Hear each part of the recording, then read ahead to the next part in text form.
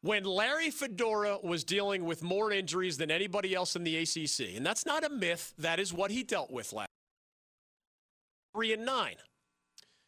Now, you can call it excuses, you can call it an explanation or whatever. One of the things that cost Larry Fedora his job is that there are examples elsewhere in the ACC where the guy who had the most injuries to deal with figured out a way to be mediocre anyway. And Dave Clawson is the answer to that question. Actually, Dave Clawson is the answer to two questions. When Larry Fedora went from Bryn Renner, Marquise Williams, Mitch Trubisky at quarterback, to the last 2 years, something far less than that, he went 3-9 and then 2-9, and he lost his job.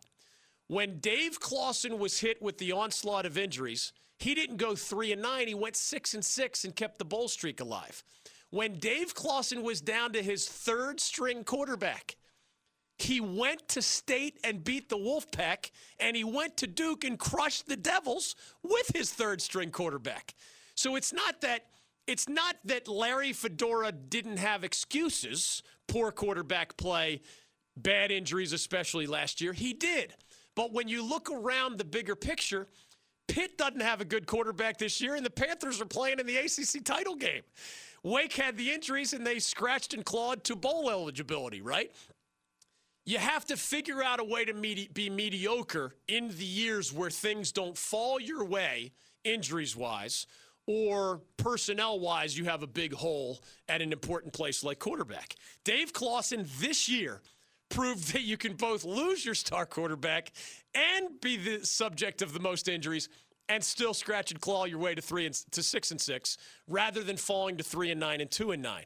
Again, it's not that those bad things weren't real at Carolina the last 2 years. It's that other coaches under similar circumstances, rather than explaining away 2-9 or 3-9, they're saying, well, 6-6 isn't great, but we scratched and clawed our way into a third straight bowl game, and that's something you can continue to sell on the recruiting trail.